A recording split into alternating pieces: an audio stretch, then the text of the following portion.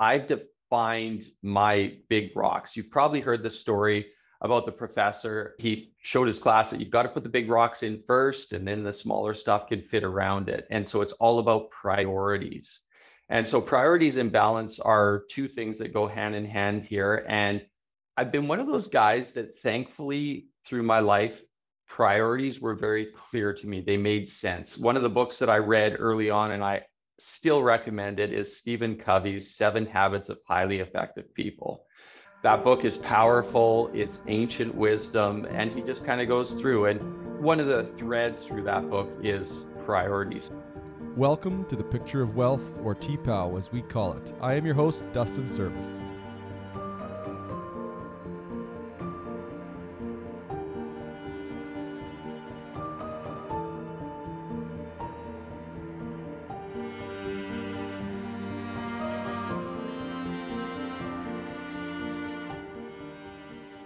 I'm excited to have Lucas Griffin on the show today. This is a throwback for me because when Lucas got into the business, I was actually just getting into the business as well. And for any of you people who were OG coffee shop goers, we met at the Old Bike Cafe, the old location. For any of you laughing and remembering, it was a pretty kind of retro, we'll call it, or dingy place, which it's now not. But Lucas, thanks a lot for being on the show today. Oh, Dustin, thanks for having me. I had forgotten about that meeting until just now. So thanks for bringing it up. And yeah, the good old bike shop, it is still popular, moved, of course. That feels like a long time ago that you and I chatted there. I think it's 18 or 19 years. So listener, Lucas is the leader of a company called Secure Right, which is a mobile, I won't even say a mobile storage business because it's so much more. And I hope we can get a little glimpse under the hood of all the different applications that you're using, mobile bins or storage containers, sea cans, however you want to call it. So Lucas, people can look you up online, see all the accolades and all the successful awards you've won about the business. But I think it's important that we do spend a couple minutes on what is the business, where did it come from, from the one deck truck and your wife standing on the side of the road waving on Enterprise. Give us a Cole's notes of how you got to here today and what the business looks like. Amazing. Yeah. You know me well enough to know that if I go in storytelling mode, we'd be here a while. So really, yeah. Whoa, Lucas. Yeah. So in really short and quick, so we launched in 2005, March of 2005, which in hindsight, spring is a busy time for our industry. So it was a really good time to launch, and started on a little lot in Enterprise, and we were able to secure property for a really good price and work out some really neat stuff with the delivery company, forklift operations, etc. And so kept overhead low. And that's a message that I give to entrepreneurs all the time. Keep your startup costs as low as possible so that you can be profitable as soon as possible. And so we were able to enjoy profitability in our first year, which is unheard of. From there, just started to surround myself with really good people, hired some good staff just a year and a half in. It was fun in those first days, doing everything. Pressure washing a container, or the phone rings, kind of quickly turn it off, dripping sweat and water. Good morning, Secure Right, Lucas speaking, and trying to sound all pro. And wearing all hats as entrepreneurs need to do. And then as we grew, I was able to get really good people in the right place. And I think that's been key to our success is we have really good people who have stayed with us for a really long time. So I have a couple of 16-year veterans working with me now, just an amazing team that helps us do great things. So we started doing really well in Kelowna, and then a few years later started satellite locations in Vernon and Penticton. And then in about 2009, launched our Calgary location, and then just really tried to grow the areas that we had really well. And then COVID hit. And I know I'm fast forwarding, but it was one of those, will we have a business when this is all over? In those early days, we just didn't know. And so we kind of put our growth plans on hold, but only for 2 months. And we saw that, hey, we're not falling apart here. And so after 2 months, we decided, let's go hard. And so I hired a general manager in August of 2020. We launched our Vancouver location in October 2020, bought a 40-year-old competitor June 2021, bought our property in Kelowna in February of the same year, and doubled our company through the last 2 years. So it just goes to show that if you build a really good foundation, like we always tried to do things well, we wanted to do the right things right.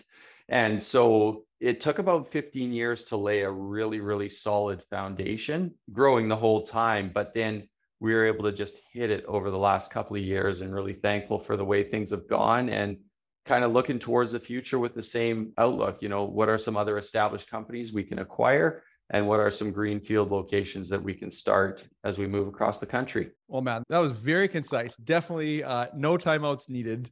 And I think that, the funny thing about the storage business and mobile storage and container business, how many people have ever said to you, man, I wish I started that business? So I'll do a two-part question. How many people have ever said that to you? Anyone? Lots. Like, man, this is such a good concept. Who knew? I get the who knew. So then the next flash thought, it's like some of those stressful days when you're like, you have no freaking clue about what it's like to own this. Does that happen, or is it just that good of a business? Do you mean like yesterday? Yeah. So yeah, like there is always moments of, oh crap. And the storage industry can be a little bit fickle in that you're flying high one year, and then the next year the economy totally changes. So we're very linked to construction, very linked to residential home sales, just with the different divisions that we serve. And so we can feel like champions one year, and then for the next 2 years take a beating. Like Calgary is a great example. We were flying so high in Calgary for our first 5 years. We just couldn't get enough units there. We were doing so well. And then June 2014, it's like forever etched in my mind. The bottom fell out of oil. And in Alberta, everything is linked to it, whether or not you want it to be.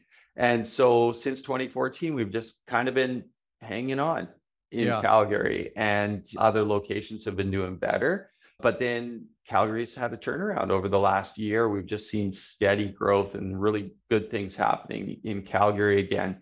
So yeah, there are days where you're like, this is awesome. And then mobile storage has a lot of moving parts, right? We have forklifts, we have trucks, we have people, and so it's an amazing business, but not as simple as you would think. A lot of operational stuff, a lot of logistics. So today, it's funny, or sorry, yesterday, I wasn't joking when I said, you mean like yesterday, we had one of our key pieces of equipment go down, and it was on one of those days in one of those weeks where I literally woke up thinking that truck better not go down. It was our 40-foot delivery truck.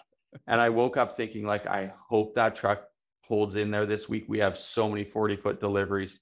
Nope, first job of the day, we blew a turbo up by Big White. Then it's like, okay, now what? And so you get creative. And that's one of the things I love about business is creative problem solving. Really unique tractor. It has a wet kit on board, which is a hydraulic set that runs our trailer. And there are very few trucks like that in town, but just started calling, and I wasn't going to give up, wasn't going to back down, because grit is one of our core values. And we found a company that actually needed work. The lady said to me, you and I should go buy lottery tickets right now, because I need work and you need me. So we have a third-party truck delivering our containers with our trailer this week. So yeah, there's always challenges and always moments of, oh shoot, what are we going to do? So just to help listener understand the business more, like you think of mobile storage, you think of recurring revenue business model. It's like, okay, pretty simple. We rent this out for this much. It costs us this much. We make a bit of money. And just from what I know of you, there's way more business models that you've got, or business thing. Is the recurring one nice to have, or is it nice to have a big sale of something and then you're like, okay, let's expand? But where I could see the problem being is if your new watermark, if construction's going up, you're like recurring revenue. It's like, oh, it's obviously coming in. It's going to keep coming in for the future. Let's expand. Let's take on debt. Let's do whatever. How does your head sort of digest balancing big sales versus like the recurring revenue for business expansion if you're in growth mode? That's a good question. And I feel like there's so many different directions I could go with it. In business, I'm a big believer that if you can be diversified product-wise, market segment-wise, and geographic, I am a huge believer in diversification. Like Alberta taught us, and I already knew it, it just reminded us, don't have all your eggs in one basket. When it comes to our product line, we have a lot of different types of containers that we rent, sell, and modify. But as you've alluded to, we have a rental fleet, a fairly significant rental fleet now. And then we sell boxes and we modify containers as well. So what this does, when a customer comes to us, customer is our top priority. And so we love any revenue stream. Sales are that nice cash infusion, and we have built this business being cash flow experts, right? We have bootstrapped our way to success. So sales, big cash infusion, as you've alluded to, the rentals are great residual income. And so in our business, the gold standard is a large rental fleet. So when businesses like ours sell or are looking to acquire one of our competitors, we actually don't even care about sales. We look at the size of your rental fleet, and that's what we're buying. Right. And so, yes, there is huge power and attraction in the rental side. But what's really cool about the modification side is, number one, it's a way to sell more containers, because now it's not just a container, it's an office or it's a kiosk, it's a lunchroom, it's a first aid room, whatever. But it opens up new markets. Like we're a CSA certified, well, we're certified to CSA standards by a third party. And so we are building factory built buildings. Basically, we fall under the modular building, factory built building code. And so that opens up a huge industry for us as well. So I love all three segments, whether a customer wants to buy, rent, or lease in any of these areas. We're there. We don't try to talk them in any specific direction because they're the customer. We want to do what makes the most sense for them. What's the most unique container that you've modified, if you're allowed to talk about it? Yeah, no problem. I would say it's an escape route. So we built a 40-foot container that was used by Bayer Medical. This thing has traveled the world. It has self-loading legs on it. So when a truck comes, these legs swing out, it lifts up, the truck backs underneath, and then the legs collapse and fold in and they head down the road. So that's pretty cool. But inside, there's 3 chambers and you have to solve puzzles to move through these chambers. It is so intricate. It looks like a submarine inside. They kind of made it as an underwater laboratory. So this thing is incredible. And yeah, it's been to Harvard, it's been to Wheaton, it's been to Berkeley, it's been to all the top institutions in the States, just trying to attract medical students into Bayer Medical. So how do you, cool. For listener who's an entrepreneur, how do you motivate your staff to do something that's not in their normal job description? Like that comes in and you're like, this is what we're building. Maybe the culture isn't groans or whatever, but it's like, oh man, we've never done this.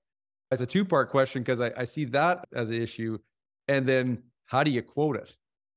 Okay, how do you quote it? That is always challenging. And a guy who used to work for me says, with projects like this, make your estimate and then double it and add 30% and you'll probably be close. Like that's how hard it is to quote jobs like that. Yeah. But we're getting better and better at it. The more projects that you do, the more you understand. But yeah, our most exciting projects in the past were the ones that we made the least amount of money on. And I could name a few, but I won't, where I literally have nightmares thinking about them. The more experienced you are, the more you track. So if you want to be accurate with pricing, you have to track data on past projects. We do a post-mortem. So it's just a post-project financial outlook.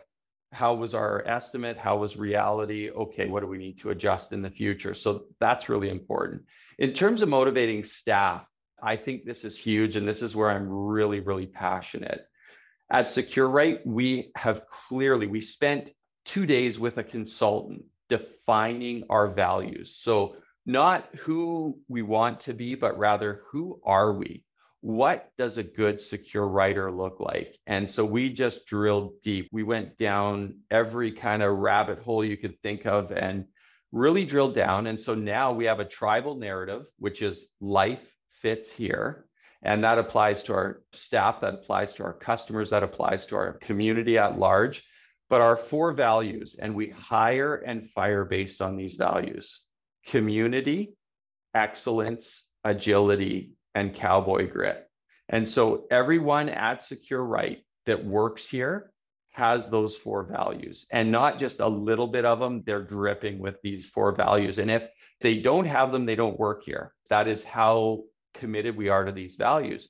And so when you have values like excellence and agility, when a project like this escape room comes in, we already have a team that is like, wow, that's different. But because we're agile, because we believe in excellence, and because we're just a gritty group of people who are going to work together and display our value of community, we're going to make this happen. There's not a lot of groaning around here. There's not a lot of, we can't do that. It's like, we know who we are. We know the team that we have. Let's just make this happen. But that took time and energy to develop these core values and define them and live by them. But because we live by them, everything else is easier.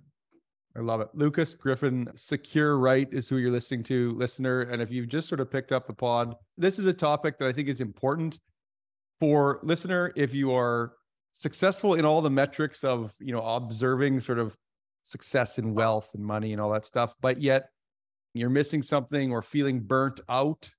Why is this seems so hard? Or why does it feel like I'm not supposed to be here, even though you've got the money in the bank account, your whole co's full, you bought real estate? Lucas, on this topic, you have 5 children. You run from what I see and for I've known you for the years, it's been consistent, a balanced, and that's an overused word, but give us the example of, you're doing a family vacation. It's an annual thing. You make time. How, with 5 children, do you find time to grow a business? Because in my head, I think it's either or. It's either you could be the successful business tycoon, or you could be really good with your family. And I know you're great with your family because I know you, but help us understand, is that intentional? Is that something that started with you and your wife waving at cars in the parking lot? Or is it something that you've picked up in courses? If so, what courses were they? Yeah, like you said, balance is an overused word. And yet at the same point in time, I think it's helpful. So for me, I've defined my big rocks. You've probably heard the story about the professor. He showed his class that you've got to put the big rocks in first, and then the smaller stuff can fit around it. And so it's all about priorities. And so priorities and balance are 2 things that go hand in hand here. And I've been one of those guys that, thankfully, through my life, priorities were very clear to me. They made sense. One of the books that I read early on, and I still recommend it, is Stephen Covey's 7 Habits of Highly Effective People. That book is powerful. It's ancient wisdom. And he just kind of goes through. And one of the threads through that book is priorities. So for me, setting my priorities was a big help. Another thing that I do is I come up with phrases or keywords that are catchy that help me remember. And so for me, my 3 F's are faith, family, and finances. And so I'm always trying to keep a balance and equilibrium between those 3 things. I often refer to my company as a beast. It is a beast that will eat anything you can throw at it. Like, I can throw 100 containers at it. It just eats them up, spits them out. I can throw time at it. It eats it up, spits it out. I can throw cash at it, eats it up, spits it out. And so when you understand that this thing almost has a life of its own and you need to tame it and train it, and part of that is building systems and teams that can keep everything in check. So I have a really, really good management team. As I've already told you, we hire very, very carefully, and we fire based on those values as well. If we don't see those values in somebody repeatedly, they're no longer with the company. So when you build good systems, when you build a good team, when you have job descriptions for every team member on that team, so it's very clear who's doing what. So you have the right people on the bus, you have the right people in the right seats on the bus. We've heard that before. All of a sudden, you have systems and people that can tame the dragon, that can tame the beast, that can keep it going in the right direction.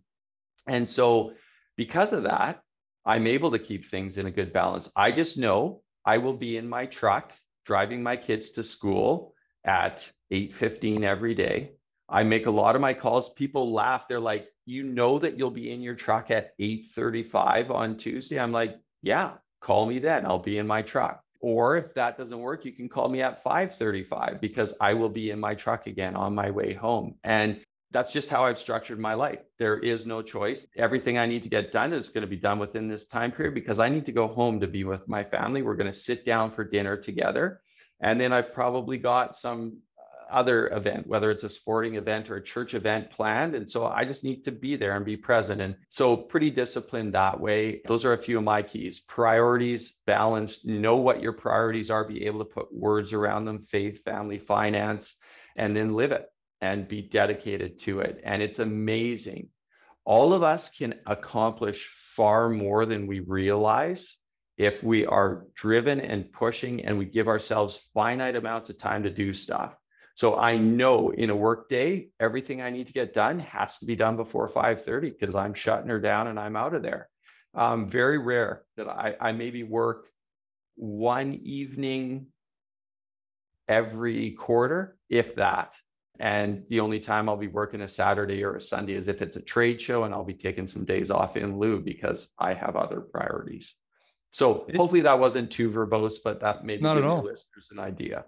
I think it's important. And is there, my brain wanders to like, a person can look up your company and do rough math. You're in great shape financially. Now, you don't have to work, yeah, you want to, but at the same time, was there a moment where you had to recharge yourself? Was there a moment where, you were going along and you'd mentioned you kind of did some acquisitions in 2021, or was there like a moment where you had an aha, or was there something that kind of nudged you that said, no, I'm not going to look at this like, 20 more years of this. I'm going to like go growth mode. And it's a common entrepreneur: go up, plateau, move to the next level. And sometimes, listener, if you're caught in the plateau, it doesn't even mean that growth is plateauing. It could mean that your mindset is plateauing of, is this it? And it could be external from other things happening in your life.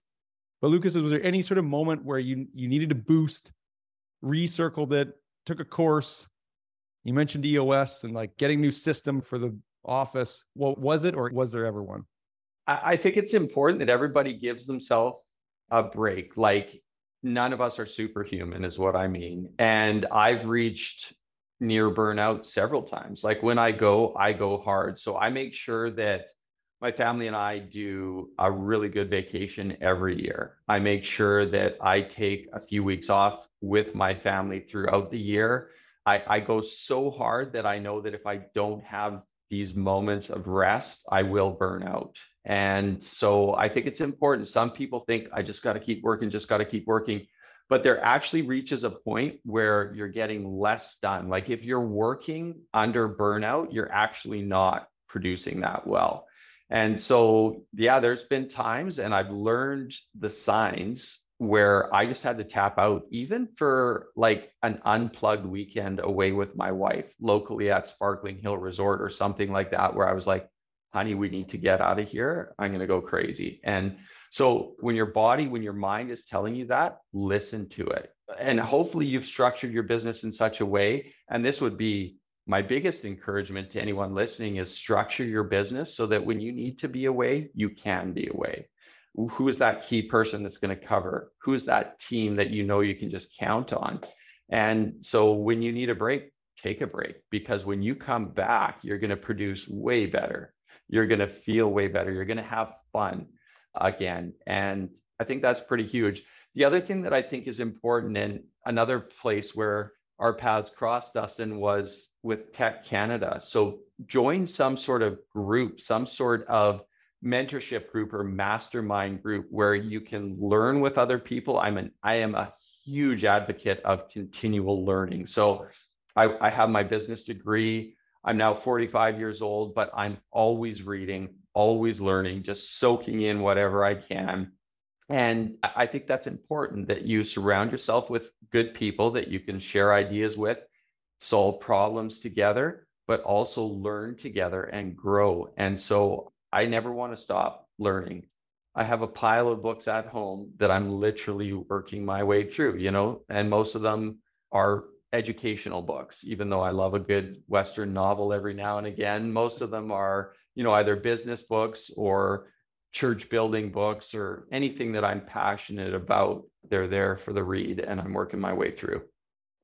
Lucas, yeah, so you mentioned tech, which is the Entrepreneurs Council or Committee. Is that the executive committee, but it's mostly entrepreneurs that are part of it. And we were a part of it pre-COVID. You're still part of it, are you not? Yeah. So I see your stuff online. But one of the things that we did you hire a consultant from EOS? We self-implemented, yeah. And Traction is another book that I'm super passionate about. The author goes through EOS, the Entrepreneurial Operating System. And when I hired my GM, that was her number one big project, is let's implement EOS. So we self-implemented. We had a really good team. And just because of who I am and who my GM is, it worked. For most people, I think having a consultant to lead them and guide them through the process would be worth the money spent. Yeah. And we are self-implementing after hiring a consultant and going through it in 2020. And then COVID happened. And then my team went way down. For anyone who doesn't know, maybe Lucas, help just the wave tops of like, what is it helping an entrepreneur orientate towards? So the way I describe this entrepreneurial operating system is it's the best of business practices brought together in one system. And so he talks about starting with your values and vision, and then you move to people, and then you look at your product, and then you look at your processes, and then you look at your data. So your KPIs and what you're tracking. And so there's these 6 components that when they all come together, you really start to gain traction. And it is so powerful. Again, setting 10-year goals, 3-year goals, 1-year goals, but within those 1-year goals, 90-day plans. And he talks about rocks. And these are the big priorities for that quarter that you're going to push your goals, your overarching goals for the year ahead. So I've created a strategic planning team. We meet once a week. And we have a 90-minute meeting. The meeting is predictable. We know exactly what we're going to go through. We start with good news updates, and then we move to the KPI review, and then we move into issue resolution. But we also every week look at these 90-day rocks. And if you have to be accountable to a group of peers every week, you definitely have motivation to move those ahead. And so just this routine and regime of hard-hitting meetings, not just meetings for the sake of meetings, but like meetings that you're going to talk about meaningful stuff and pushing goals together. It is so powerful. And I give this model, this EOS model, a lot of the credit for our growth over the past 2 years since we've implemented it. We've doubled our company since implementing it. I don't think that's just because of the system, but has played a part in it for sure. Listener, you're going to hear 2 entrepreneurs just sort of riff here for a second. I think it'll be good. I appreciate your patience. So this is a selfish question. We have not been very good at implementing EOS. So your weekly meeting is what's called a level 10 meeting. And each member of the team has these certain KPIs, or meet 5 clients a week, or, every business might have sell 10 ladders, or you're trying to get goals down that are not like, did we increase revenue at the end of the quarter? Because really, whether that happens or not, you get there and it's like, well, we didn't, or we did. We don't really know why. And so you're trying to get a little bit more ahead of the curve with real-time data. That's my encapsulation of the weekly goal. So you've had trouble with not labeling well enough the things to track in your business.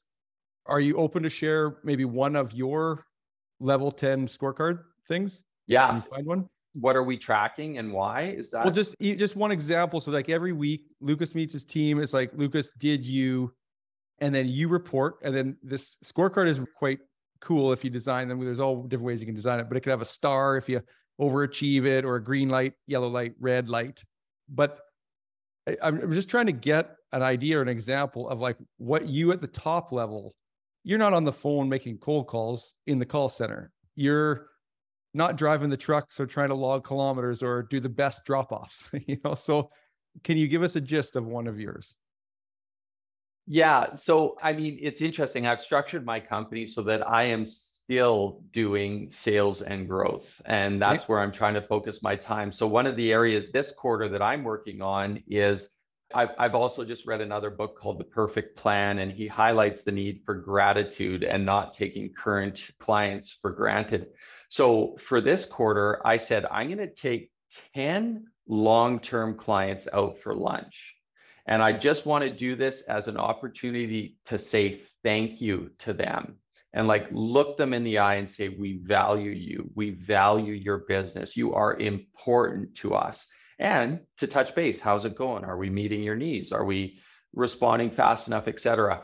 So for this quarter, one of my rocks was take 10 long-term clients out for lunch, because I'm a pretty hardcore guy. I like to be at my desk on the phone, churning, working. I love people, but I struggle to like go golfing and go out for lunch and that sort of thing. So that was one of my goals, and I'm on track for Q2. I think I've taken 7 clients out for lunch and said thank you, and they've gone super well. I've just been so thankful that I was able to achieve this. So that's what one of my rocks looked like for Q2 of 2023. I love it. Thank you for that context. Lucas, where can people find you? I know that you're super sharing with your information on social media and about the company. Where can people find you? Yeah, so our website is www.secure-right.com. My email is lucas@secureright.com. And any other information from there, if you email me or reach out via the website or phone, I'm happy to chat more. I love sharing knowledge that I've gained because I feel like it's so powerful, and because I'm always learning, I'm always excited about something.